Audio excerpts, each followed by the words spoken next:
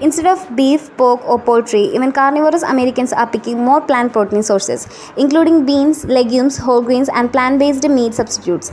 This trend took off in 2020 when 28% of the people surveyed by IFC said they were eating more plant proteins than they did the year before. This turn towards the plant-based meals was boosted by the research proving that the replacing red meat with plant proteins may lower the risk of heart diseases.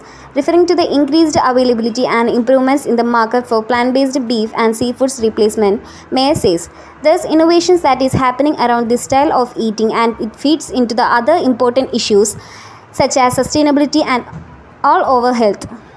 This pantry staple food trends from 2021 is still hot, literally. Instead of seasoning with plain old salt and pepper or drizzling recipes with olive oil, we are seeing snappy species and flavored boosted sauces. One of the sweetest of the trend is hot honey, which shows the sustainable growth in Yelp reviews mentions and Pinterest searches. Whole Food Market and Instacart Trends expert explains that this could be a way for home cooks to ensure their basic don't waste boring.